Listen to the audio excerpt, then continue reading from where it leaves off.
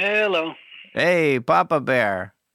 Is this little Boo Boo Bear? Hey, how's it going? This is my dad, and I called him up to have him tell us this story. Do you remember the time when we visited the dean's office at my university? Well, that was a nightmare. Yeah. So first of all, why were we trying to go to see the dean? I think I got denied for taking too many courses at once. I was trying to take 25 credit hours in one semester or something. And so my dad was really upset with the school for not letting me do it. This is crap. Let's go down there to the dean. You said, really? I said, yeah, we'll get these classes approved. Yeah, so I jump in the car with you because I'm living at home still. So I jump in your car. You drive us down to the school. Yes. We get to the university. My dad doesn't know the school layout very well, so I have to show him where to go. We go into the offices where the deans are. He sees the name on the door that says this is the dean's office. I kick open the door to make my presence. And the man behind the desk, I don't know if he stood up and then sat back down, but he did look a little terrified. And I just went into my little tyrant, how dare you stop education? Somebody wants to learn. How can you say no to this? This whole time I'm saying, Dad, Dad, Dad, and I'm tugging on his shirt. He turns and tells me, quiet, this is how you do it. And then after, 5 minutes into it, was it you or the professor, the dean? I kept telling you, I was like, no, hey, Dad, Dad, Dad. I know, and the dean said, I have nothing to do with the IT department. I do anthropology or something. You're in the wrong office. And I went, oh, sorry about that. Yep, that's my dad. The guy who busts down a door, yells at a person for 5 minutes, only to realize it's the wrong door and the wrong guy. I was red from embarrassment. But I don't think my dad gets embarrassed for things like this. It's weird. The things he gets embarrassed about are wearing glasses or a helmet. But it didn't stop me. We went right into the next office, unannounced. And this worked. He ended up sorting it out somehow, and the dean let me take the extra classes. But the point of this story is that breaking down the wrong door to yell at the wrong person is a big misunderstanding. And sometimes hackers also face big misunderstandings too. These are true stories from the dark side of the internet. I'm Jack Rhysider. This is Darknet Diaries.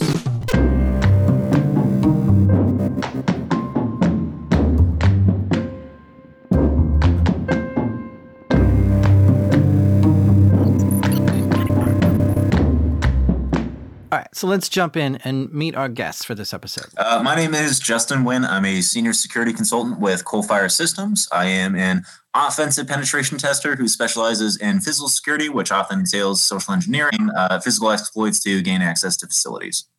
Yeah, my name is Gary DiMercurio, and pretty much mirror everything Justin said, except I'm a managing senior, and I run the Bellevue office in Washington. I know they said it quickly, but the important part here is that they're both penetration testers. Yeah. I've been at Coalfire for 6 years, and I probably did the military another 3. So I've got about 9 years of experience of physical pen testing. Right. And I've been with Coalfire for over 4 years, so physical penetration testing for over 4 years. And they've come here today to share some penetration testing stories with us.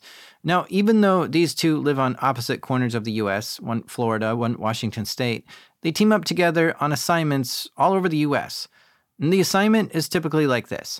A company will call up Coalfire, the company that Justin and Gary work for, and ask for a security assessment. And they might want someone to test their website to see if it's secure, or do a password assessment to see how strong the user's passwords in the network are, or conduct some compliance checks. And this is all to make the company more secure. But a few years back, a financial institute called up Coalfire to ask for a physical penetration test on their branches, basically to test if the building is secure, and then if somebody were to get in the building, what kind of things could they take or steal or get access to once inside? We had a pen test that was in my home state of Washington, and we were working with a financial institution. That one may have been up to 7 locations. So different branches of this financial institution where they wanted us to gain physical access. So, I mean, they wanted kind of everything full scope, whether it's during the day or at night. Show us what can you do, what systems and which people can you compromise to gain access to things that you shouldn't normally be able to touch, right? But the big part about that particular client was they always wanted a very, I don't know, I guess blatant or gregarious or outgoing, in-your-face kind of social engineering aspect to it every year. They always wanted some I don't know what you would say. No. A big part of that was testing the employees. Yeah. So like kind of come in here and do social engineering and like give our employees the chance to respond to you and see if they'll follow procedures or pick up on what you're trying to do and if they'll shut you down in these situations. Now, it's extremely important to know exactly what the rules of engagement are. What is in scope and what isn't in scope? What does the client want and what do they not want? Because if there's a no-holds-barred pen test, you can drive a tractor right in through the front door and scoop up all the computers and take off with them, which is something that some criminals actually do. So you want to make sure everything is agreed on by everyone. Yeah, so with our company, like we have the contract, the scope of work, the rules of engagement, and it's kind of like the initial outlay for information that we provide to the client, and they'll fill it out and say, oh, generally, like, this is what we're looking for. Like, these are things that may be in scope, lockpicking, things like that are acceptable. But really, a lot of the meat and the details comes on the scoping calls that we'll have with the client. So we'll hop on the phone with them after they've filled this out. We'll review that contract charter. And we'll go through and we say, okay, so you mentioned you do want lockpicking. Let's explore that a little bit. What are you looking for? Like, what kind of scenarios, what kind of pretext do you want? Do you want us to show up as pest control and see if we can just blatantly lie our way through and get in there? Or are we doing something really hardcore, or is it even less sophisticated than that? Can somebody just walk in and walk behind the teller desk and jack in a USB or something like that? This is a really important call because these guys are going to break into these financial branches, which is burglary. But because it's all been outlined and agreed on, it's 100% legal. But still, Coalfire has a lot of lawyers that looks over all these contracts to make sure everyone at Coalfire is acting within the law. So the scope of work was agreed on, and the only people in this financial institute that knew these guys were going to break into the branches were the VP, the head of security, and the head of the physical security team, like the security guard's big boss. So Justin flew into Washington to begin the work, and they looked over their goals. We were trying to get unfettered access to a branch of a financial institution, is what we were trying to do. Because if they can get into this branch and start looking around, they might be able to spot any security issues. Things like client info exposed on someone's desk, or a computer unlocked when someone's not there. Or they can look for passwords written on a notepad. And if they find any of this, it'll all go into their report. So as they go up to this first branch, they use Google Maps and walk around the building, and they notice an air conditioning unit. So they decided to exploit the AC to get into the first building. Gary called up the branch. We had contacted him on the premise that there was some part in the air conditioning that was out of warranty or out of service, and that it didn't cost them anything because it was a known issue with the air conditioning. We were going to come out and do it for free.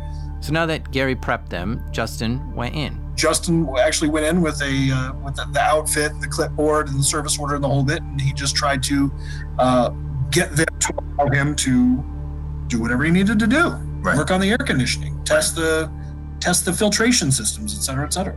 And they let him in. Man. And people ask me all the time if I can send them any hacker tools. A clipboard, man. All you need is a clipboard. That's your hacker tool. Because imagine if you go into a conference room and see some guy in coveralls with a name tag and a hat, and he has a ladder set up like right behind the door, and he's got tools all over the table. Chances are you're just going to leave him alone in that conference room. So Justin used this trick to get in, and at the very least, now he can wander the halls to get a layout of the place. He can look to see what kind of alarm system they have, or what kind of locks on the door they have, or maybe he just unlocks a window or a door so that he can use it later that night. Anything is possible once you get in there and you're free to walk around, even if you're acting like you're just checking the filters. What Justin found out while he was getting into the first branch was that there was a daily security code. So every day they rotate this secret phrase that if you're internal in the company, but you can't verify if somebody's calling you up over the phone, you can relay this code to them and they know, okay, you're on the internal network, you're one of the employees, you have access to this code. This was good intel collected at the first branch. So later on that night, they go over to another branch, but this time it was at night, after the branch was closed in the dark. So we were able to bypass entry into that branch location and gain access to the internal network. So now that they had access to this branch and this network, they get access to a computer and start looking for the software that assigned that daily access code. And they found it. So they waited in the branch until after midnight for the code to change over to the next day, and bingo. Now they had the security code for the next 24 hours. What might they be able to do with this code in the next branch they try to get into?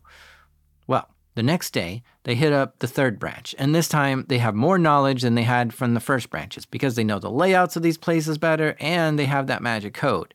So they head in, posing as someone there to do work on the building, but for some reason, they didn't act the part well enough, and their cover was blown. And they call our bluff and they say, hey, you're not really with Train. This wasn't according to our processes. What's going on? And we're like, okay, we're going to come clean. We're with the security team. Here's the code of the day. And we write it down. We slide it over to them and they say, okay, great. And they take their time and they verify, yes, this is the code of the day that we're using. We understand, believe that you're part of the security team here. So we're going off that text. So at that point, we had relinquished one level of our social engineering attack. And at that point, we were identified as internal security teams. This is common with pen testers. If they get caught, they don't just give up everything and say, okay, you got me. They try to figure out a lie to stay in the building and keep doing their assessment. Or they might just lie to try to get away without being actually caught, right? Like you're stopped but not caught.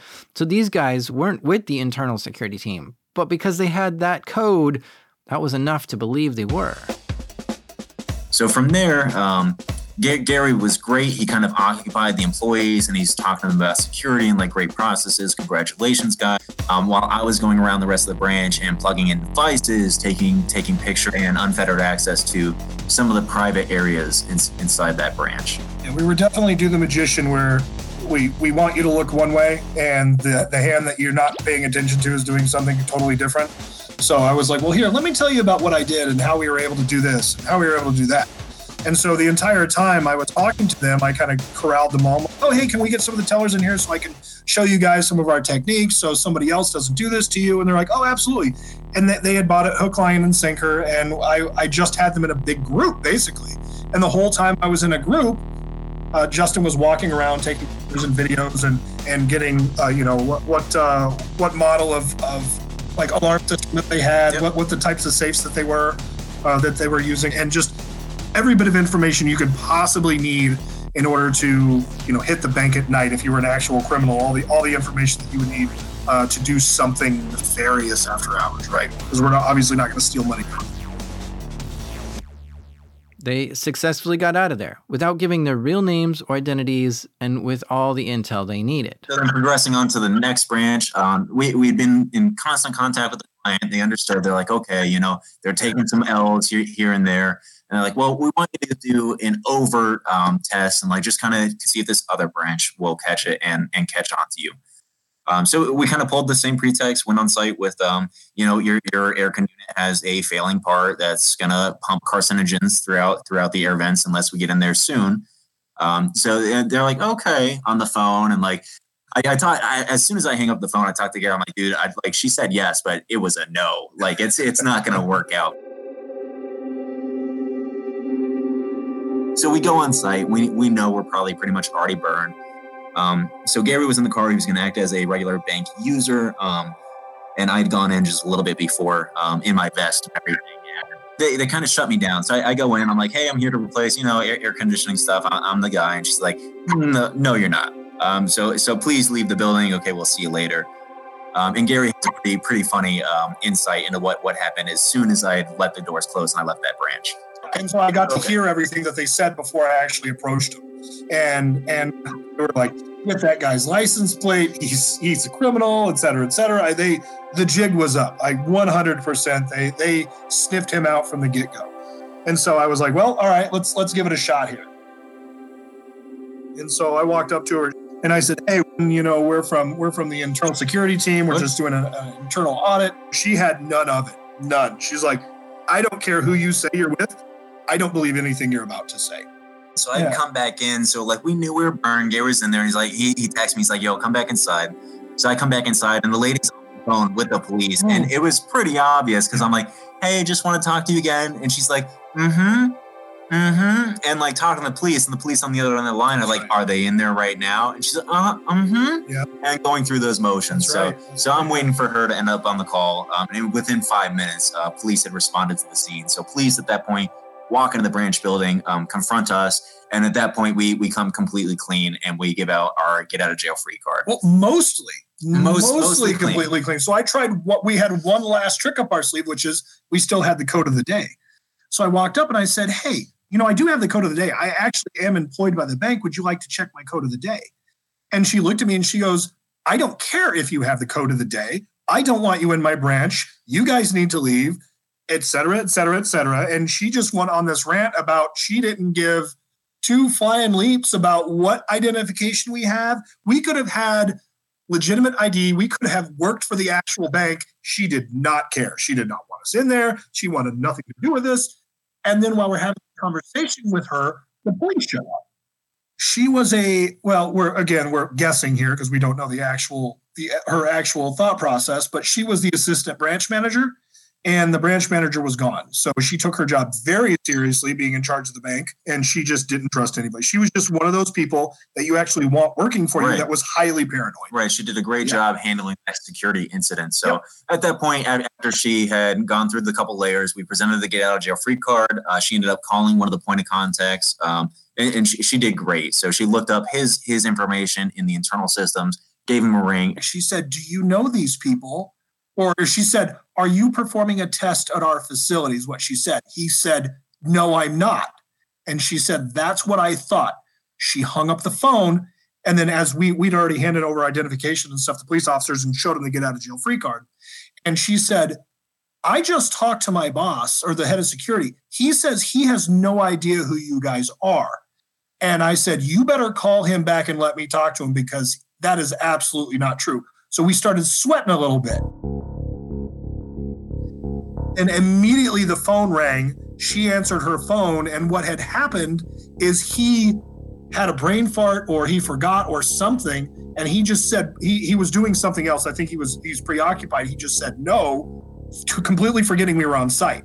And that's why he called it back immediately. He's like, oh, wait. No. Yes, we have contractors on site that are testing you. Yes, they work for me. Their names are Justin and Gary. They're absolutely supposed to be there. And then her demeanor completely changed after she got the okay from them.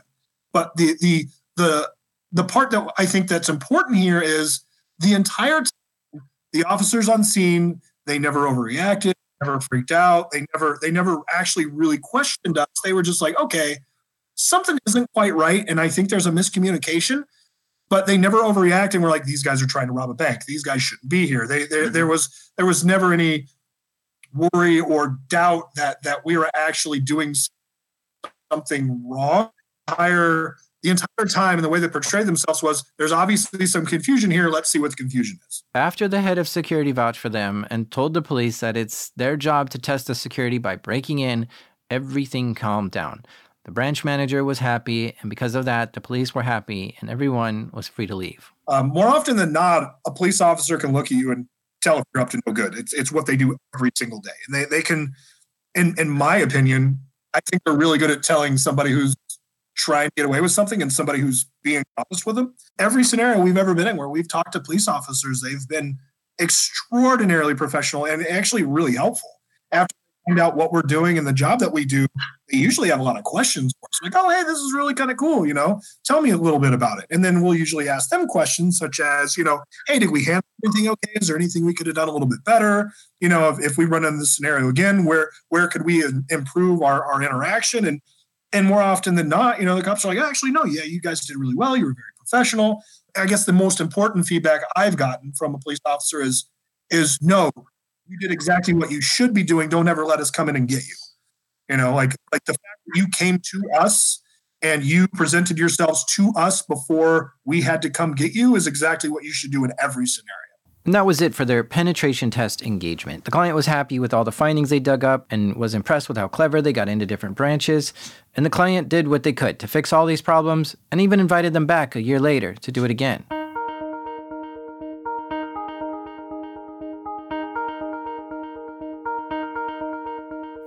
But that was not the last time they had a run-in with the police. And when we come back from the break, we're going to hear about what happened to them at the Iowa courthouse. The Iowa Judicial Branch is the State Department of Iowa. It's a government facility, and specifically they handle the court cases and such within the state of Iowa. So it was the Iowa Judicial Branch that called up Coalfire and asked the company to come and do a penetration test on the courthouses themselves. It was a full scope red team penetration test, so it included things like external pen testing, web application testing, internal testing, which was to be done after we had gone on site to see if we could gain access into their internal network, and kind of like do like a real life scenario. Like, can you gain access to our facilities? Can you plug in a what we call a drone, a remote device, to be able to access that network later once we're off site, and then conduct the internal network penetration test from there. And throughout the whole time, we're contacting with the guys at iowacourts.gov. Justin and Gary get assigned to conduct the physical penetration test on the courthouses together.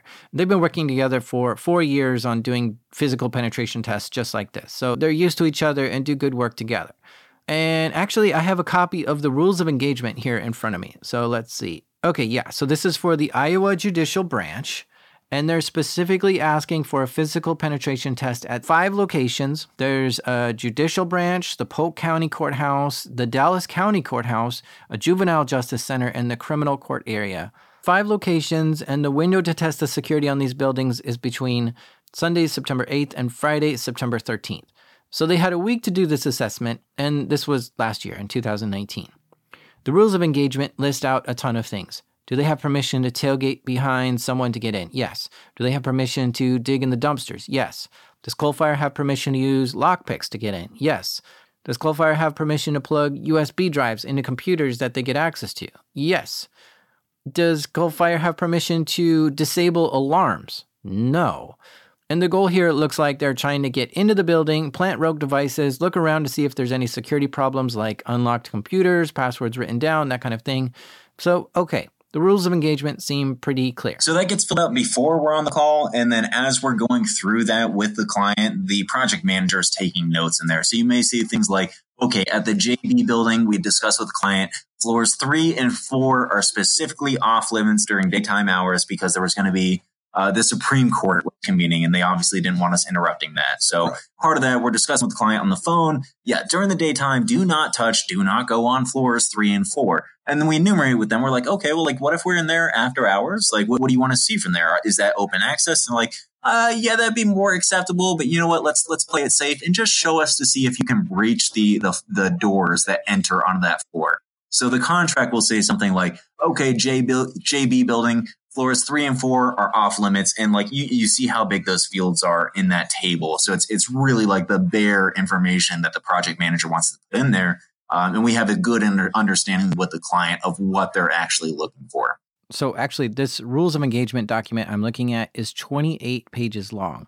And this field he's talking about is super small. All these things you cover on the call in great detail only get jotted down with a couple words. It's not fully documented in the scope of work or rules of engagement. And these conversations are so granular. If we were to take the conversation that we had on the phone and write it out and put it in a contract, the contract would be 100 pages long. Yeah.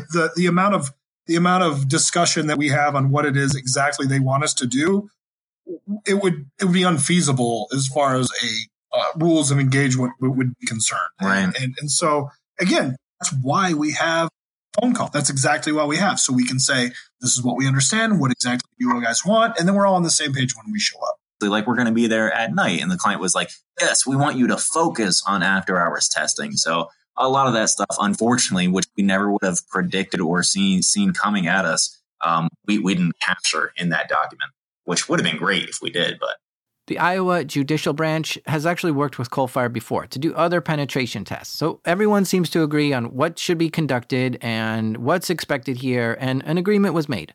And they create what's called a get-out-of-jail-free card. And this is a slip of paper that lists all the people who hired Coalfire to do this penetration test. This is their information security officer, their chief information officer, and the infrastructure manager. These are 3 people who worked in Iowa's judicial branch who contracted Coalfire to do these tests. And this get-out-of-jail-free card has their names and phone numbers listed with their signatures. So if these guys get caught, they can ultimately show this to get out of any real trouble.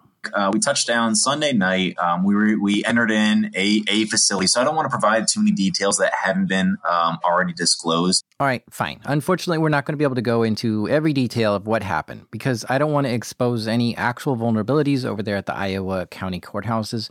But let me give you an idea of what they're capable of.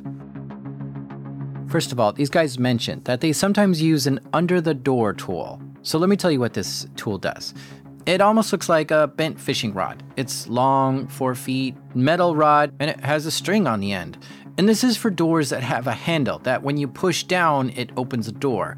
So you try to slide this tool under the door, and then you pull it up using that string to get it close to the handle. You try to hook it onto the handle from on the other side of the door, and when you do get it hooked on there, you pull down with both the string and the rod, and it pulls the handle down and it opens the door. It's actually pretty simple. And on top of this, Gary is also really good at lockpicking, so he'll certainly have these in his pockets and ready to use them whenever he needs to. But with lockpicking, it might take you a while, maybe 10 minutes, maybe 30 minutes to get a lock open. So it just takes more skill and time. If you're talking about my favorite, because I find this a lot in commercial buildings, is going to be crash bar doors, right? Either the ones that come down like the old high school gym type doors, or the ones that you just push and go into the door itself. Von Duprin. Yeah, thank you. They'll have the latch on the inside of the door. So you can't really use an under the door tool. They make some tools if you have doors, double doors that come together without the, what's it called in the middle there? The mullion. The mullion, is that what it is? Yeah, there's another term for it too. But Yeah. there's a bar that runs in between the doors where you're not supposed to be able to insert tools. So Right. So you'll see a lot of those doors that don't have that bar that separates the doors. Those are really easy to get into. You stick a tool inside, you turn it to the left or the right, and then you pull when it opens the door. What we've come up with that we like to use, that's absolutely my favorite tool, that is literally in my backpack right now, is a cutting board. It's a really, really thin plastic cutting board that I bought from Amazon, and I cut a notch in this cutting board. And so for crash bar doors, especially the single ones where you can't see anything, you stick it through the door on the edge of the door, and once you feed it through the door, you pull it down until that cutting board rests on top of the latch. And then you'll apply pressure down on that latch, and you start pulling the cutting board towards you, outward from the door, until that notch that you cut falls on top of the latch. So now what you've got the back half of that cutting board on the other side of the latch, on the inside of the door, and you pull. And if that latch doesn't have the dead latch, latching it properly, you will open the door every time. So typically when we're talking about door bypasses, we're inserting a tool through whatever method that we can, whether it's an interleaving double door system so you can go in between the doors, or if there's a gap underneath the door, insert a tool there and start manipulating some mechanisms on the other side of the door, whether that's the Von Duprin crash bar or the latching mechanism itself, or some peripherals like a request to exit sensor.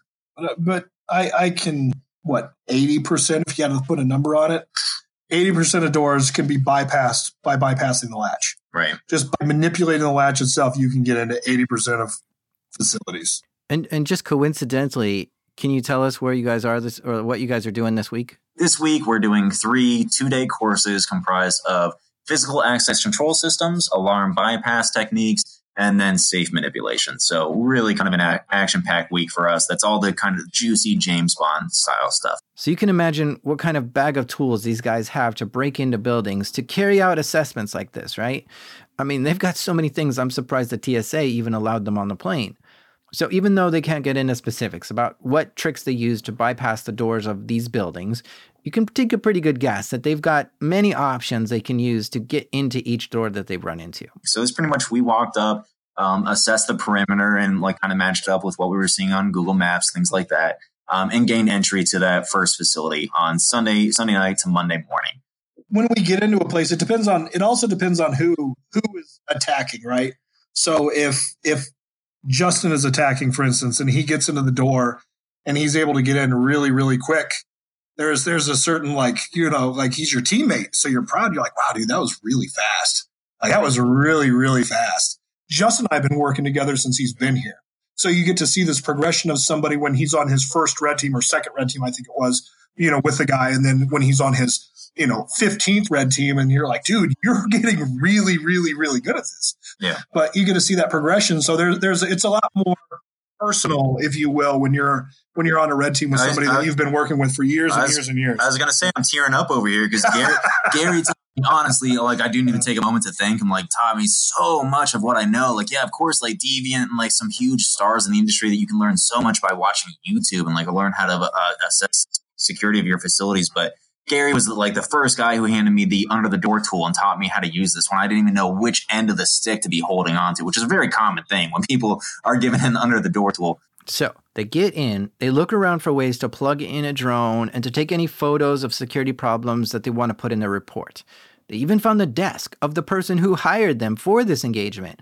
So they leave a little present on his desk to prove that they got in overnight and got access to his desk. But we had gained access and we left a calling card. I just left a business card on one of the point of contact's desk to the point where the next day he had emailed me and said, I guess I owe you congratulations. And we're going back and forth over email. I'm like, yeah, I mean, we found some really severe vulnerabilities that, minor fixes that you guys can use to dramatically improve the security of this facility. So going back and forth through things like that. So already in contact with the client, going through things like that. And then, Tuesday rolls around. So it's Tuesday night. After the courthouse has closed for the day, they get up to the building and see it has 2 sets of locked doors to get into. We make it to the first door really easy. And then the second door, we could have used the same attack, but we were trying other things. Right. And we weren't having a lot of luck with the other things, but we didn't really want to try the first attack because we wanted to see if we could use different techniques to get in, right? We found other areas that we could attack. So we went around a different area and Justin was working on one door and I was working on another. I don't know. Did you ever get that door open? Pick the lock. Multiple. Yeah, like each way. And there's something else was going on. There's a secondary latching mechanism that we couldn't see or something. I ended up picking 2 doors in a row to a courtroom and then we ended up making in. And then we ended up getting in. We saw the security cameras. Now, when they say they found the security cameras, what they mean is they found the room that you can sit in to watch all the security cameras and what's going on in the whole building. Guard desk. It wasn't really a room. It just they had all the security cameras at the guard desk, which was actually the sheriff's desk during the day that sits there. So they've got a sheriff or a deputy sheriff that monitor or that's there on duty for the courthouse that sits in this. It's almost like a front desk. Yeah, like front desk type thing. Where a receptionist would sit in a company. So the deputy sheriff sits there and has access to all these different cameras which show the courtrooms or office areas. And so at night, when you've got your security guard there who isn't a deputy sheriff, they will also use those same cameras that the deputy sheriff normally sits at to check the different offices to make sure that nobody's in there, the lights aren't on, etc. So one of the first things they do is look at all the cameras to see if anyone was there. And they did, in fact, see someone in the building. Somebody was making their rounds, checking on the place. It looked like a security guard. They made sure to keep a close eye on him while sneaking around this building. And at the same time, they took careful notes on what blind spots there were with the security cameras. So when the guard got back, they could stay in those blind spots. As the guard went to a far end of the building, they started exploring around, looking for security problems, and being careful to stay very quiet. And as the 2 of them wandered around this courthouse, they opened a door, which tripped an alarm. Suddenly, the doors were buzzing and the alarms were sounding.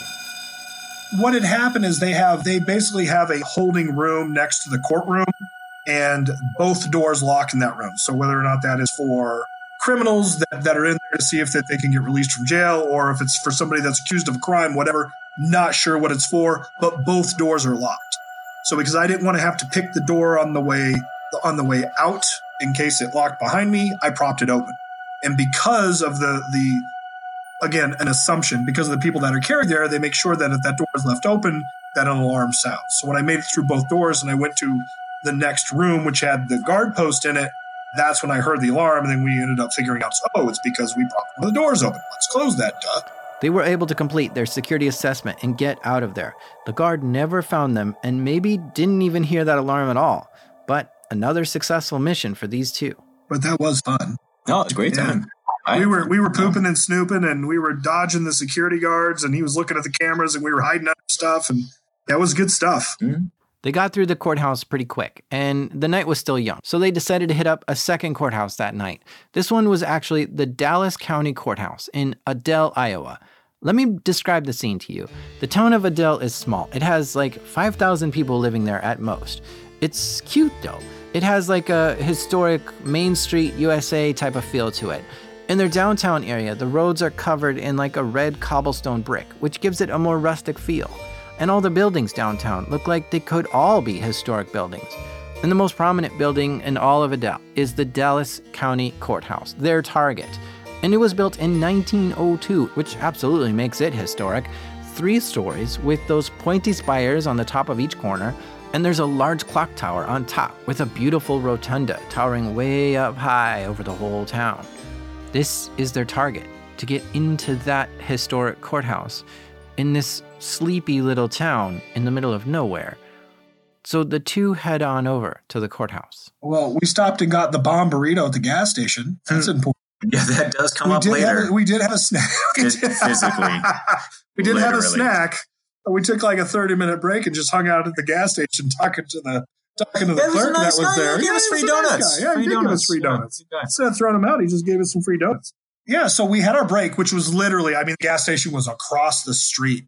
Almost across the street from the courthouse. So we sat there for 30 minutes. We kind of, scoped the place out just to make sure that they didn't have some sort of patrol or something, city cops or deputy sheriffs that were patrolling the courthouse. So we parked at the courthouse. Oh yeah. And we've got to get out a jail free card, and every other time, we don't have to be ultra sneaky typically in situations like this where they just want to see if Joe Public can get in the building. Right. We don't have to be super sneaky. So this is one of those instances that if you look at the contract that we have, it specifically stated we were not allowed to bypass the alarm on this building. They did not want us to bypass the alarm. In the conversation we had on the phone, hey guys, don't circumvent the alarm. Don't bypass it. Just right. Don't degrade our security. Don't disable a sensor so that anybody could go up, bypass the store, and gain entry without an alarm going off. So that's a pretty common theme with a lot of our clients. We're not trying to degrade the security of their facility so we can gain access, because it also allows potential for other threat actors to gain access covertly or without setting off alarms. Right. So in this instance, we walked up to the north door, I think it was. So we go up to this courthouse. We jiggle the door. There's a real little technique that you just see to if the latch doesn't engage, and pop the door real quick. And much to my surprise, the door was open. At this point, it's like midnight. Why in the heck is the front door open on this historic courthouse with all the lights off inside? Freaky, for sure. But Justin thought someone must have tried to close it at night, and it just didn't shut all the way. Now, this courthouse has an alarm system because it's a historic courthouse building, so yeah, it should, right? When he opened the door, the alarm did not go off. So our assumption was there was a fault setting in this alarm system for the front door. They armed it anyway. Again, this is our professional guess of what happened. That they armed it anyway, even with that fault, or they armed it counts down, they go out, and they didn't close the door all the way, and then it armed anyway without that front door being fully closed. So when Justin grabbed that front door, he opened it, 2 or 3 inches, and the alarm didn't go off. And then I tried to badge we had cloned from another building just to see if they had multi-building access. That didn't work. And it's kind of like, well, should we give them the benefit of the doubt or should we just use this? And so we elected to basically close the front door and say, okay, well, let's start over. So they both stepped back outside. This time, they closed the door all the way. It latches shut. This must have been a fluke for the door to be accidentally left open or something. So they wanted to break in properly. Now, the door is locked and sealed properly. Okay, so they begin again. These two being masters at getting in through these doors, they have no trouble getting the door back open. Now, as they get this door open, they immediately hear the alarm is beeping. Right, just like in your home security system where you walk through the door and it starts beeping to let you know that you've got X amount of seconds to put in your code before the alarm goes off. So it was beeping really loud. Yeah, and we already had an idea before that. We kind of expected that alarm to go off. So just, again, a little bit of precursor to that. The other locations, nobody had showed up. Nobody responded. So we've been gaining access to government facilities without any alarms going off, without central dispatch showing up, without police presence showing up. So at this location, we're kind of coming up here, and we've been there throughout the day, and we had seen like the alarm panel said, okay, disabled. That night it said, okay, armed. So we would expect it to go off. We're coming up to this facility hoping for once this final facility, the alarm would go off at this location. So it was almost like, bittersweet, but like good. Okay, great. The alarm's going, like it's beeping at least once we go in there. At least it's armed. Yeah. Right. So eventually the alarm counts down, and then it starts sounding. So very audible at this point. The entire downtown of Adel is going off, and you can hear the sounders going off. The sleepy town of Adel is now being woken by these alarms coming from their precious, historic, iconic courthouse building in the middle of town. So at that point, alarms are blaring throughout downtown. We decide to go up to the third floor. So we're very well aware at that point, it's very audible that the alarms have been activated. They've been tripped. And at this point, we go up to the third floor, get a vantage point, and hoping that police presence responds to the incident, to the alarm going off. Because it's not uncommon. I've been in banks in the past, literally 100 feet from a police station, where they either were not paying for the service or wasn't connected or configured properly, where it didn't dial out and call police to respond to the incident. So it's not terribly uncommon for that to happen. So we go up to the third floor, get a vantage point, and at this point, for reporting purposes, hoping that police respond to the alarms going off. At which point, it was extremely quick response time. Within 5 minutes, I think it was a sheriff's deputy had showed up to the scene, and we see him, and he's going around the building. Gary and I are conferring with each other. Okay, man, what's the next plan? What are we doing here? Like, there are police. Like, it's a very not a high stress situation, but you have to handle it professionally and properly. Otherwise, there always is risk in those types of situations. So we're discussing our game plan, what we want to do. Within a short while, another couple minutes, we go out on the main floor, and Gary's calling out commands. He's like, is there an officer in the building? Being very verbal, trying to get in communication with police. After that point, it didn't sound like anybody else was in the building. We didn't hear any doors opening or closing. So we start proceeding downstairs. As they go downstairs, they don't see anyone in the building. They don't hear anyone in the building. But they can tell there's a police officer right outside the door they came in on. They spot each other, and Justin and Gary come to the door. The officer, he's on the other side of the door. He was actually, we found out afterwards, was not able to gain access inside the building. So we're communicating with him. He's like, so what's up, fellas? And we're like, hey, man, like, we're here testing security. Do you want to talk? Like, can I open this door? Like, just keeping my hands static, not moving anything. And he's like, yep, go ahead, open the door. I'm like, okay, I'm going to open up the door now. And so push the crash bar. We walk outside and we greet him. At that point, just start conversing with them. Officer, we're here. We were hired by Iowa State Courts. We're assessing security of various government facilities, including this courthouse. We have documentation. This is all above ground. Would you like to see our paperwork? He responds, yes. Say, okay, it's in my back pocket. Do you mind if I make a move and pull that out of my pocket? Sure, go ahead. And then at that point, present our paperwork. So from there, he asked for our IDs. And at that point, I think somebody else had shown up right at that point. So they were escorting us. They had hunkered down with us while somebody else had taken the IDs and the paperwork away and started verifying our information. Yeah. And at some point, I think the sergeant even told us to relax because we were we were trying to be ultra careful and professional. And every time we wanted to move our hands, we're like, hey, is it all right? We okay to get our wallets? And at some point he's like, hey man, you guys can relax. We just want to verify that you're doing what you should be doing. You guys can, you don't have to be that paranoid. We're pretty sure that, you're not doing anything nefarious here. And they were ultra professional. Like they handled themselves perfect. They were nice. They were professional. Like they were doing the whole, Ronald Reagan trust but verify type thing. Like, yeah, we're pretty sure you guys are on the up and up because you came out to us and you did what you were supposed to do. But we're just going to make sure we're going to verify that you are really supposed to be here. Right. And so we can't, if nothing else, we can't thank the deputies enough because they were ultra professional and just really, really stand up people. Agreed. Yeah. They immediately give the police their get out of jail free card. You don't want to mess around and lie to the police. You want to come clean because this is not someone you want to try to trick. This is not part of the scope. You want to tell them, look, we're here on official business. The paper has the names and phone numbers of the state employees that hired Coalfire to do this penetration test. The police call the first number. No answer. They call the second number. That line was disconnected. They called the third number. Someone picks up. The police ask if they knew that these guys were trying to break in the courthouse. And they said, yeah, we're doing security testing. Those guys are supposed to be there. They're testing the security of the courthouse. And this is, my summary of what happened because I'm not on that call there with them. They'd walked away a little bit from us. This is what the sergeant, the deputy sheriff who was a sergeant, told us. He spoke to our contact. He's like, well, this is what your contact said. So they run our credentials. Everything comes back here from our names and our driver's license. They do get a hold of our point of contacts. And they say, yes, these guys are here testing security. So at that point, the sergeant, the guy in charge head in charge. The ranking officer. Ranking officer. Thank you. That's what I'm trying to get to. Had come back to us, handed us back our IDs. And he's like, guys, as far as I'm concerned, you guys should be good to go. Like everything's all clear here. So at that point, like things get really jovial. We're laughing, joking around with the officers.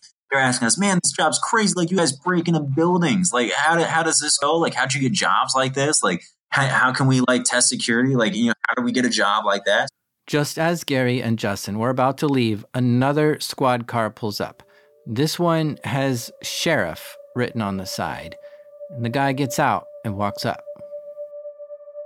The sheriff shows up. He's visibly upset.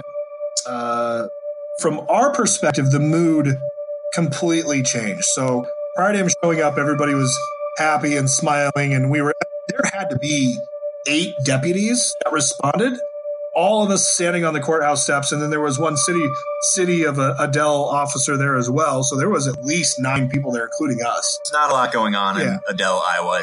So 2 o'clock in the morning. When the sheriff shows up, all the smoking and joking stops, right? Like just giant fun sponge walks in the room. And everybody just stops talking. Just everything just goes silent. And he walks up and he has some choice words to say to us that we didn't necessarily agree with, kind of talking down to us in a certain respect. To put it mildly. And basically tells us that we don't have authorization to do what we're doing. And asks us if we knew that. And we told him our perspective, which was, hey, we're under contract. We're working for these people. His response to that was, well, they don't own this courthouse. And I don't care if you're under contract. They don't own this courthouse. Whoa, what? The state doesn't own the courthouse? Did they get authorization from someone who didn't have authorization to break in the building? I would start to get worried at this point. But Gary wasn't worried at all. No, because this has never happened before in history, as far as we know, or any of the other people that we know in the industry. It's never happened. People get taken away or they get held until situations resolve themselves. Not frequently, but it happens. So if that happened in this case, we were fine with that, because we know this, the truth's going to come out. They're going to realize that we're actually working for a company and that we were really contracted by the state. So, worst case scenario, we've got to spend an hour or 2 in a holding cell. Not that big a deal.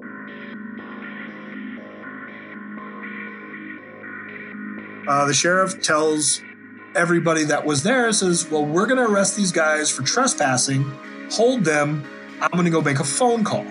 And so in our minds, he's going to go talk to our contacts. At least in my mind, that's what he was doing. And in that time that he was gone, because he was gone for like a good 10 minutes, it felt like. Yeah, it seemed like it was. Yeah. Sure. In that time he was gone, the mood went right back to what it was before he was there, which was everybody was asking us questions, asking us how we did stuff, what's the craziest thing we've ever seen or heard about in our line of work. Like, it went right back to that. One of the officers was super interested in how we got in. So we showed him our tools. We showed him how we got in. We showed him the technique that we used. We troubleshot how we think that front door got left open. They gave us their ideas. We talked about card entry on why they originally couldn't get into the building.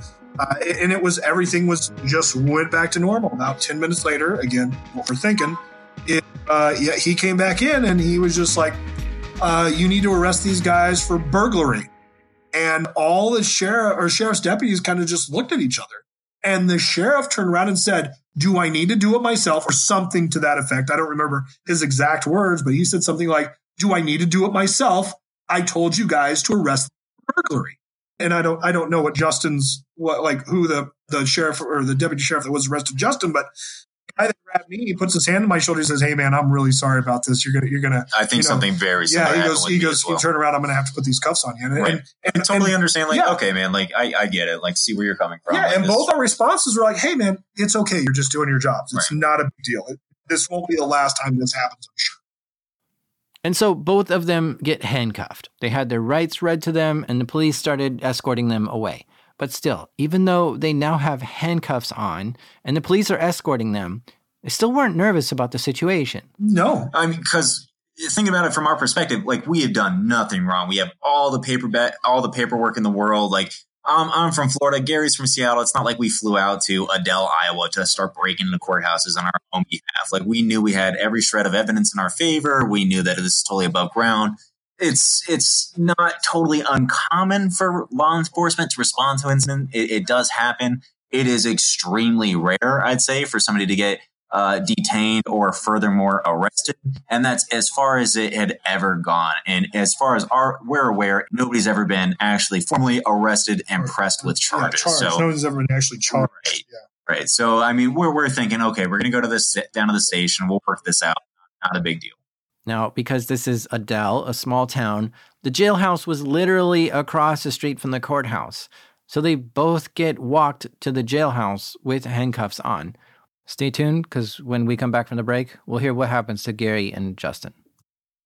Gary and Justin are now both at the jailhouse, and they have been separated, and the police are questioning them and processing them separately. That's when the aggravation started to kick in a little bit, because we were going through the entire process, which is empty out all your pockets, give us all your gear, give us your backpacks. I don't know if you ever did, but I interacted with the sheriff a couple of times. No, I never talked to the sheriff. Yeah, so I interacted with the sheriff a couple of times. And it was like, hey, sheriff, are you just going to hold us, or are you actually going to charge us? And it was later discussed, or during that conversation, that I won't really go into because it'll just aggravate me, was, yes, we're going to charge you. There was multiple times I tried to, I don't want to say talk my way out of it. De-escalate. Right, yeah, but yeah, that's a better term. De-escalate the situation, like, hey, maybe you could contact one of our contacts. Talk to somebody at Iowa State Court. Talk to somebody, because we're legitimately just working here, sir. And we were ultra polite. There's multiple videos out there that show that I don't think we were ever unprofessional. We were just like, hey, sir, could you possibly do this, or check with this person, or maybe this is a big misunderstanding. And it was always met with, nope, you're going to jail. Nope, you're getting arrested. I mean, at some point along that process, it became very clear that regardless of any amount of paperwork that we would have had on us or anything that we could have said, there was something else going on. It wasn't about that. We had the paperwork. He had, the deputies already verified, cleared, identified us, let us go, essentially. Mm-hmm. So despite all that, there was something else going on that regardless of what we could have said, done, or shown, there was no getting out of an arrest at that point. we're both being very professional throughout the entire process. But I'm a very big privacy advocate. And as we're going through this, they're asking me, what's your marital status? What's your highest level of education? And I'm very understanding at this point we're being wrongfully arrested because we're here for a job. This is something that needs to be drugged through a criminal process. At most, if there's contract discrepancies or issues with the state versus county level, this is something that gets handled in a civil courtroom. So at that point, I didn't want to provide my social security number. So it's not like we're resisting arrest or anything like that, but we're unwilling to give up a lot of personal details at that point, which a lot of people in the booking reception room, however you want to call it, got very upset with that. So we get we have to give up all of our tools, all of our gear. We go through the process explaining what these tools are because we're being booked not only for burglary but possession of burglary tools. So they want to have substantial evidence of us having tools that are used typically in burglary trade, but obviously in a security setting at this point. They finally get to make some phone calls, but at this point, it's like 2 a.m. I had about 30. But unfortunately, everybody was sleeping and no one would answer my call. Even my wife slept through all of the phone calls that I sent, all sorts of messages to people. The only person I was able to actually get a hold of was one of our contacts. And I said, hey, are you aware that where you got arrested? Yeah, we're aware. Such and such told me. Are you doing anything to get us out? And he said, well, yeah, we're going to be there first thing in the morning. We're going to talk to X, Y, and Z. I don't remember who we said we're going to talk to. And we're going to smooth this all over. It's one big misunderstanding. You'd think that, and I believe almost verbatim his thing was, you think that the sheriff would be a little more understanding of what we're trying to do. And I said, well, guess what? He's not. And he said, yeah, I can see that. Again, we'll be there first thing in the morning. We're going to hammer this out. There's a lot more to that conversation, but that's the gist of it. Now, for me, my first call would have been to my boss. I would have called Coalfire right away and told them, hey, get some lawyers. We're in jail. We need help right now because they're operating in capacity of Coalfire. So Coalfire should be capable of helping them out. Yeah, and we tried to get a hold of Coalfire. We just couldn't get a hold of anybody just because of the late hour. And I think most people, when they sleep, they put their car, they put their phone on vibrate because, again, we're talking about a scenario that has never happened before. So maybe you want to say some complacency, whatever you want to put in there. Who knows what it was, but most people are like, okay, 2 or 3 in the morning, not really that big of a deal. What's the worst that could happen? Well, we figured out what the worst that could happen was. Right. By 2:30 a.m., the police finish processing them and give them both orange jumpsuits to change into, the kind you see prisoners wear. And the police took all their belongings, even their shoes. Gary got a pair of Crocs, Justin got some sandals that were too small, and they were put in a cell for the night with other criminals and cellmates. They tried to lay down and sleep, but the beds were really hard and cold, so they didn't get much sleep that night.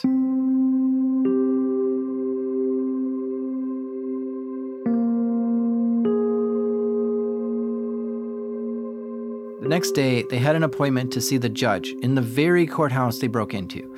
So the officers escort them to the courthouse. When we walked over there in the morning, although it was incredibly uncomfortable and embarrassing, that we were over there in literally shackles, right? The whole around your wrists and then tied around your waist, and then the chain that goes from your wrist through your waist all the way to your ankles, and then you're attached to the guy in front of you, and you do the what is it, the railroad gang or whatever across the street with deputies in front of you and back of you, and I was like, you gotta be kidding me.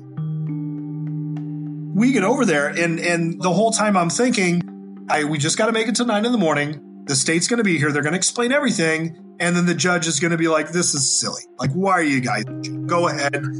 Issue on your own recognizance. You can go home. So they get to the courthouse. They sit down in the courtroom and await their names to be called by the judge.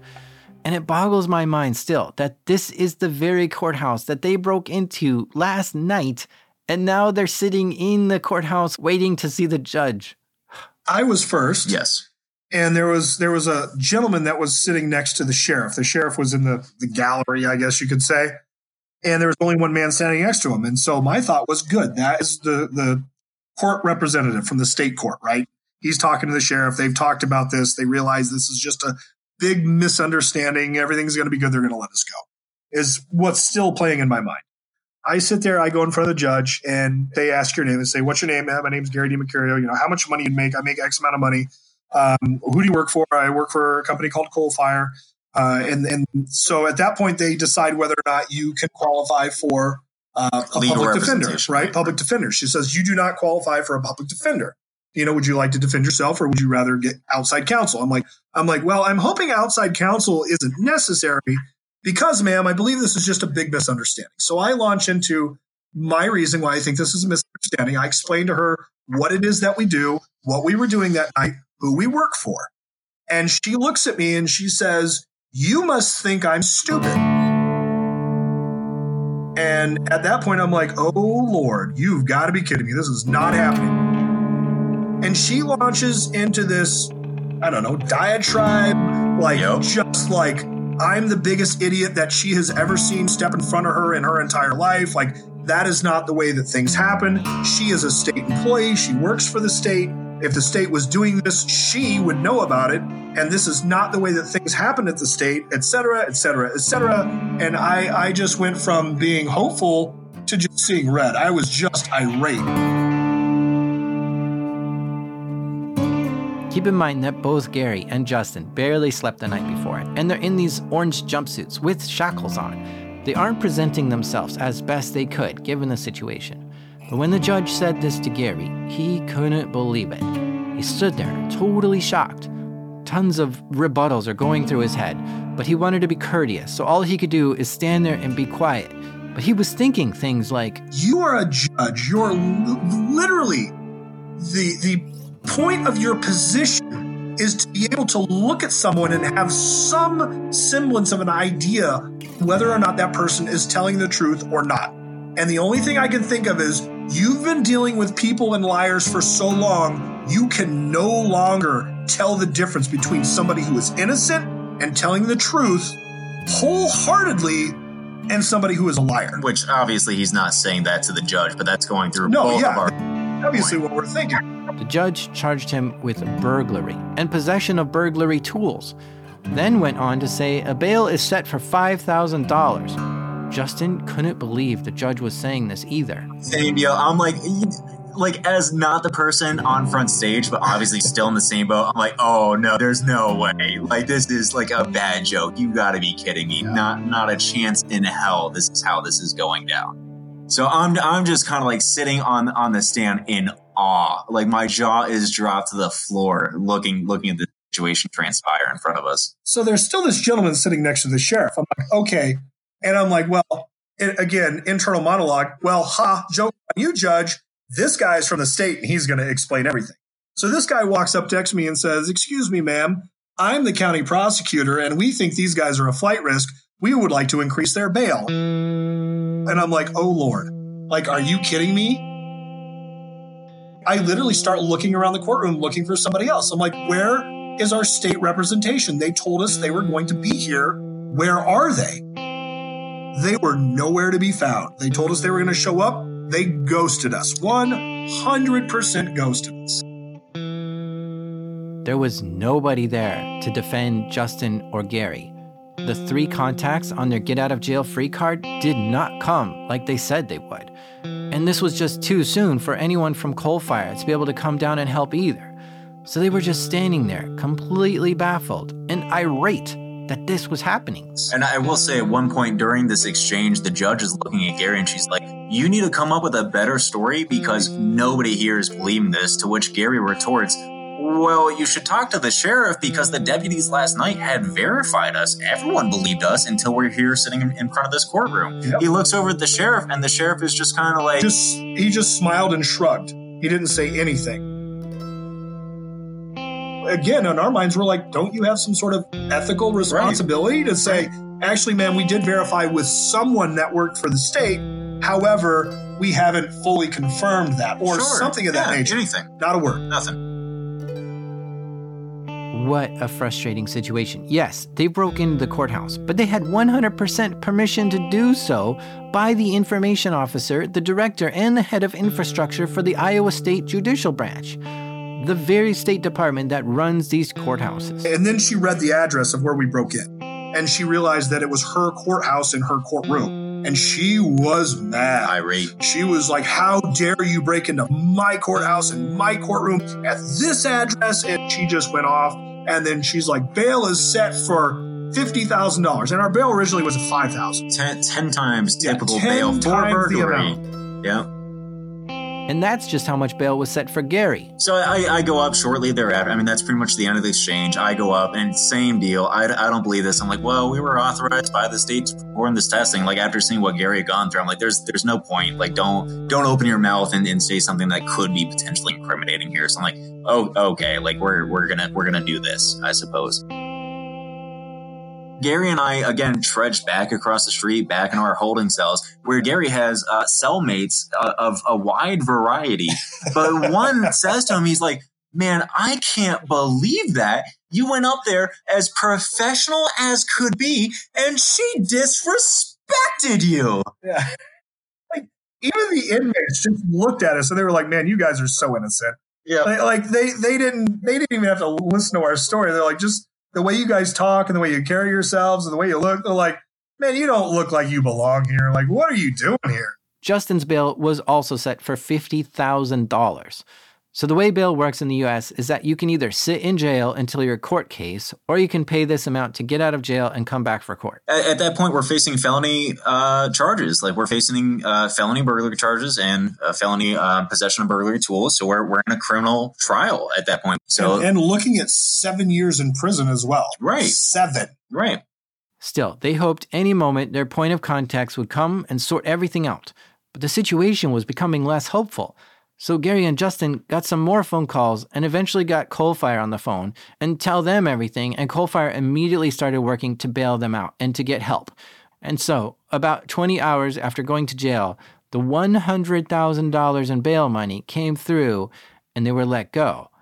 At this point, it's Thursday and their return flight is on Saturday. Oh, yeah. Coalfire gave us permission. They're like, do whatever it takes. Get out of that state. Like, come back home, boys. Oh, yeah. We booked earlier flights. Both Gary and Justin go back home and get individual lawyers to help them with this. Something had gone terribly wrong, but they still weren't sure what. Why was nobody listening to reason here? Why are they even being blamed for this? This should be a contract dispute, not fall on these two guys. Felony charges?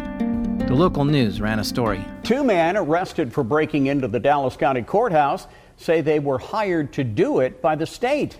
Justin Wynn and Gary DeMercurio are both now charged with third-degree burglary and possession of burglary tools. They were taken into custody around 12:30 Wednesday morning. As KCCI's Alex Schuman shows us now, the men say they were doing cybersecurity work. The state court administration says they did hire this company to test the security of their electronic records, but did not intend for them to physically break into the courthouse. Not many had yet heard what happened, but once they learned, people had plenty of opinion. They needed to be arrested. If you're going to try to break in, period. Lock them up. Throw away the key. I don't care. Well, that bystander they interviewed, I guess, didn't like them for some reason. But you might have caught in this news clip where they said the judicial branch did not intend for these two to break in. Well, the next few months of this ordeal were painful and grueling for many people involved. The news reports I read said they interviewed the state judicial branch, who claimed that they didn't know a physical assessment was going to happen. But then Coalfire outlined in the contract to show them that a physical assessment was approved. So then the state changed their mind and said, well, yeah, we knew that was happening, but this was happening outside the hours described in the contract. But then Coalfire said, we left a calling card on your desk overnight, and you emailed us saying, congratulations. Why didn't you tell us to stop then? The state went on to say, okay, sure, but we didn't know you were going to break into courthouses. But yet again, Coalfire showed them the contract and showed them the exact locations of the addresses of each building intended to be tested, which included a few courthouses. Eventually, the state judicial branch ran out of fingers for pointing at Coalfire as the problem. But while that certainly fanned the flames of this problem, it wasn't the main fuel source. See, this was a county courthouse, and it was a State Department that hired them. State and county are two different things. So the sheriff, judge, and county prosecutor were sticking with the story that the state had no authorization to conduct a physical penetration test on this building. This was the main crux of the issue. And if the county was not aware that this was going on, then they had to assume that Gary and Justin were actual criminals. If the state had no authorization to conduct these tests on this building, then it would be the same as if that gas station attendant across the street sort of paid them to go break in the building. So from the prosecutor's perspective, they thought these two guys were actual criminals. Well, so here's the caveat, is after all this was said and done and we were bailed out, the state ordered a third-party investigation into this scenario. There was a lawyer, a law firm that performed the investigation. The final findings, which are public, the very end of those findings, that lawyer is looking at some sort of precedence, right? All laws based on a case before, right? That's where you get your legal precedence. Well, what was in a similar scenario, what was the judgment? So because this has very little precedent associated with this, it's up for interpretation of the law. During this third-party investigation, that lawyer's interpretation of the law was the state had legal authority to authorize a test on county property because they are the tenants of that property. It's their authority to protect that courthouse and administer security for it. Right, and the things within that courthouse. Right. But the prosecutors held their position. They started looking through the contracts to try to find anything that wasn't right. Justin and Gary both went back to work for Coalfire during all this, but they weren't able to really focus that well.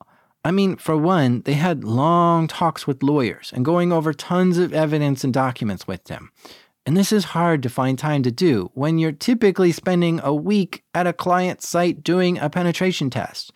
And this news made its way around. So if Gary or Justin got on a call with a client to do a pen test, some clients wanted to hear the whole story about what happened in Iowa. And so it was just really distracting. And of course, they were arrested with felony charges. So like some clients have sensitive buildings and they do background checks on the penetration testers. But with felony charges, they weren't able to do these assignments. So they spent months battling this out with the prosecutors. And a lot of what I know about this story was through documents published by the Iowa State courts. There was some great journalism work by Ars Technica, which got a lot of the documents and posted them publicly. And here is where I see the rules of engagements and the positions that the state took on various things and how they broke into different buildings. In fact, somebody even interviewed the Iowa senators to see what they had to say about this. Senator Amy Sinclair said, quote, "The hiring of an outside company to break into the courthouse in September created significant danger, not only to the contractors, but to local law enforcement and members of the public," end quote. And also, Senator Zach Whiting had something to say. He said, quote, "Essentially, a branch of government has contracted with a company to commit crimes, and this is very troubling. I want to find out who needs to be held accountable for this and how we can do that," end quote. So eventually, when the third-party investigation was complete, which said that the state had jurisdiction to hire Coalfire to run these tests, and the state point of contacts all approved that Coalfire was hired to do it, all of this came together and was given to the county prosecutor. So all that comes to light, and eventually, I think it was a month after the county had the opportunity to either drop charges or to continue pressing charges.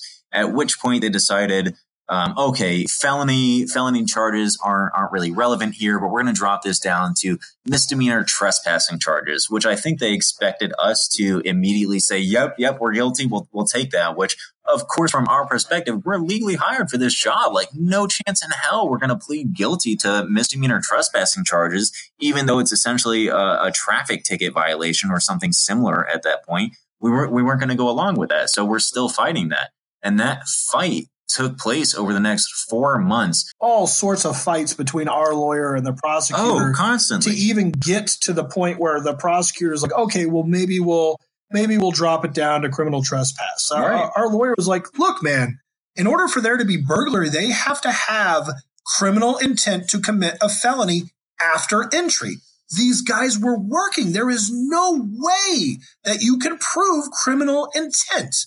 And so they did everything in their power. They're like, well, if they dropped a keylogger on one of the systems, then we might be able to prove. I mean, they were grasping at straws to do anything and everything in their power to try to hopefully make that stick for some reason. And they knew at that point, they knew we were under contract. They knew that we were asked by the state to be in that courthouse, and they still were pushing for these felony charges, these Class C felony charges with 7 years of prison time behind it for, I still to this day have no idea why they kept pushing so hard for this stuff.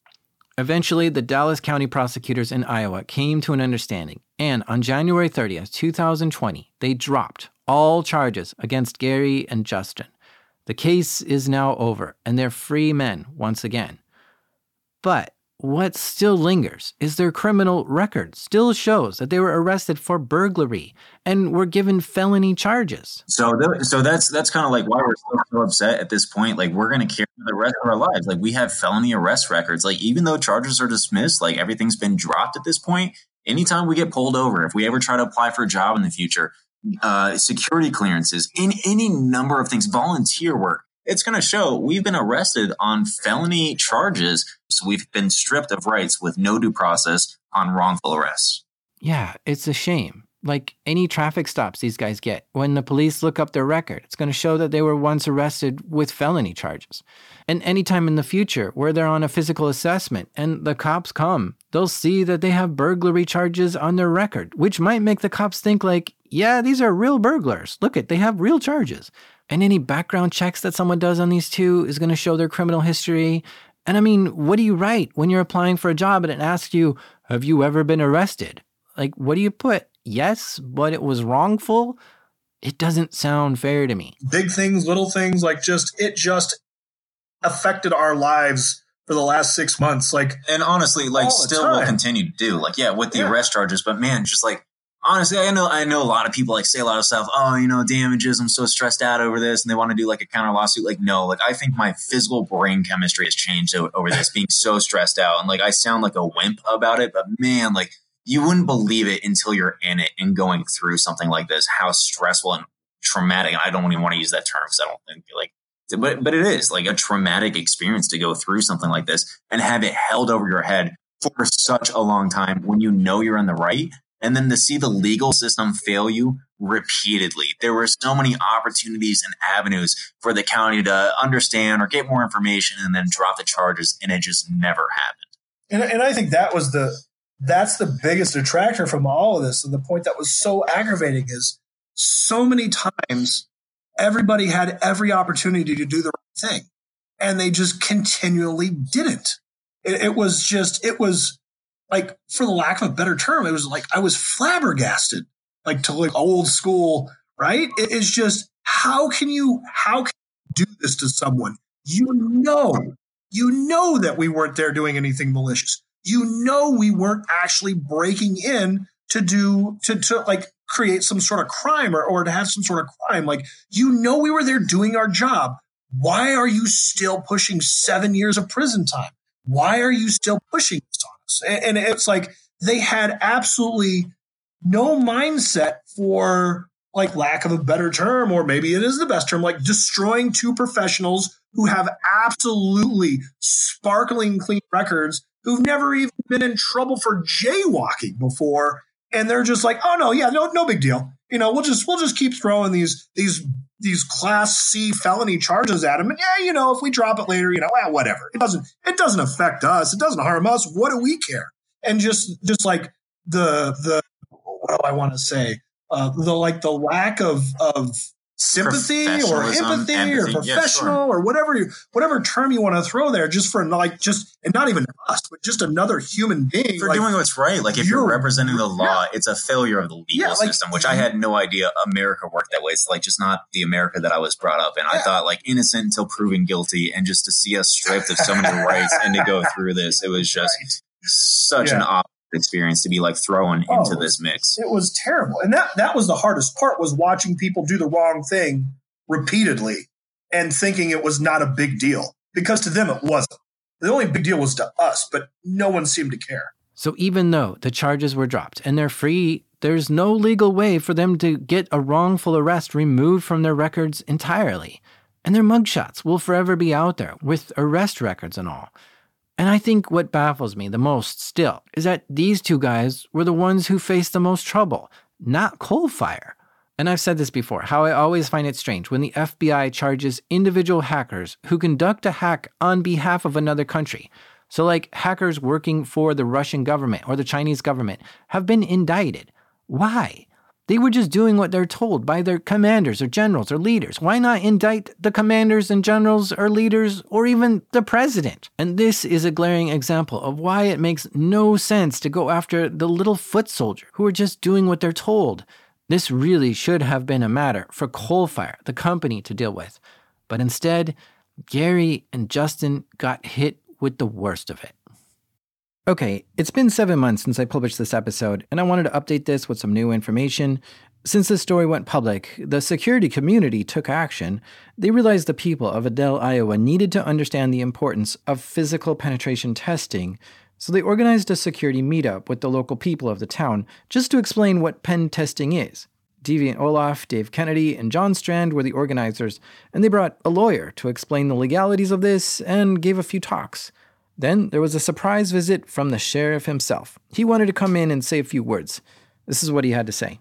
I'm very, very happy. Sheriff Leonard has shown up, and I asked him how he wanted me to introduce him to the group, and I'm not joking. He said, "You can introduce me as the bad guy." So he has a great sense of humor.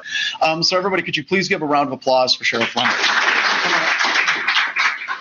Well, first off, I'm sorry. I'm obviously the reason you're all here. But I wanted to stop here and tell you that I have a lot of friends that do this for a living too, and with Homeland Security and all those type of things, and nothing but supportive of the industry. And there's just a whole lot of things that went into this that night that were still in question. So, and I think I was talking earlier, getting a lot of hate mail and a lot of stuff from the industry worldwide. I mean, London, everywhere. You're just getting how dare I do this? And, you got to look at it from law enforcement perspective for what we're responding to. If you're telling me that this is we're just checking your response time, and I had 5 deputies running 140 miles an hour to get there, that doesn't work well, because if one of your family members was T-boned by a deputy, you'd be mad, especially when you found out it was a fake call or something like that. That common sense, that's bad business. So, if somebody would have got killed on the road that night, those type of things. So, we just need to work better together.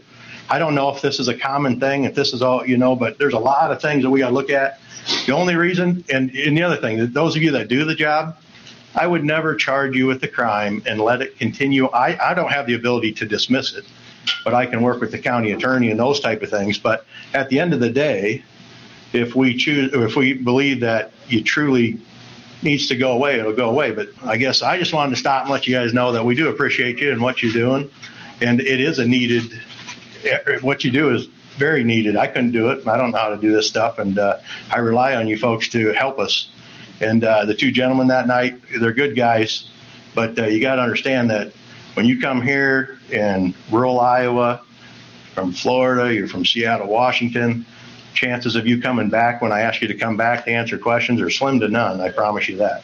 So I just met you, so you're not there's a whole lot of questions that go into these things in the middle of the night that we have to put all that together. So I just wanted to stop and tell you that there is no friction as far as I'm concerned, between us. Just asking that you kind of wait for it. We're not out to prosecute anybody. I would never charge any one of you with the crime if I didn't think it was valid. And if it's proven down the road, and if we get through this investigation with all these other agencies and it needs to go away, I'll advocate for it to go away. I wouldn't want any one of you to have a criminal history that you didn't deserve. So if I could recommend anything, it would be work with your local law enforcement when you're doing it. I would have helped. If I would have known about it, I'd have helped you do it. I would have helped them accomplish their mission, that night. So, and we wouldn't have any of this problems. So, but anyway. Sheriff Leonard was not happy with Justin and Gary testing the response times for his deputies and thought by holding them overnight, they could get some answers in the morning. But as it turns out, they thought they had authorization to test that building, but they actually didn't, which made things so much worse. The sheriff was interviewed by Wired magazine about this story, and he told them that a law enforcement officer's brain goes right to bad. So when Gary and Justin handed him their get-out-of-jail-free card, he scrutinized it and saw that it didn't allow them to force open doors. And so the sheriff wasn't sure if using a homemade shim to open a door was forcing it open or not. So he needed to clear things up before letting them off the hook. And then he tried calling one of the numbers on the letter, but the person on the other side had no idea who Gary and Justin were. There seems to have been a lot of failures by many people in this case. Gary and Justin are still rattled from this whole experience. And now they are extra careful to double check the scope of what they're allowed to do before going on assignment.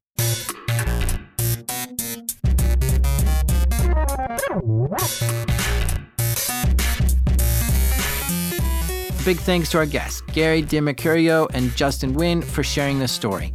You guys aren't strangers to trouble, so you'll probably get in trouble again. But better luck next time, eh? Hey, have you checked out the Darknet Diaries shop lately? New shirts keep coming in periodically, and they look sick. You have to take a look at these shirts and stickers there. Hats are going to be in there soon. Visit shop.darknetdiaries.com. And yes, I do ship worldwide. The show is made by me, the local ghost, Jack Resider, and our theme music is by The Chromatic, Breakmaster Cylinder. And even though I have to re-update the keys on my license to hack every time I say it, this is Darknet Diaries.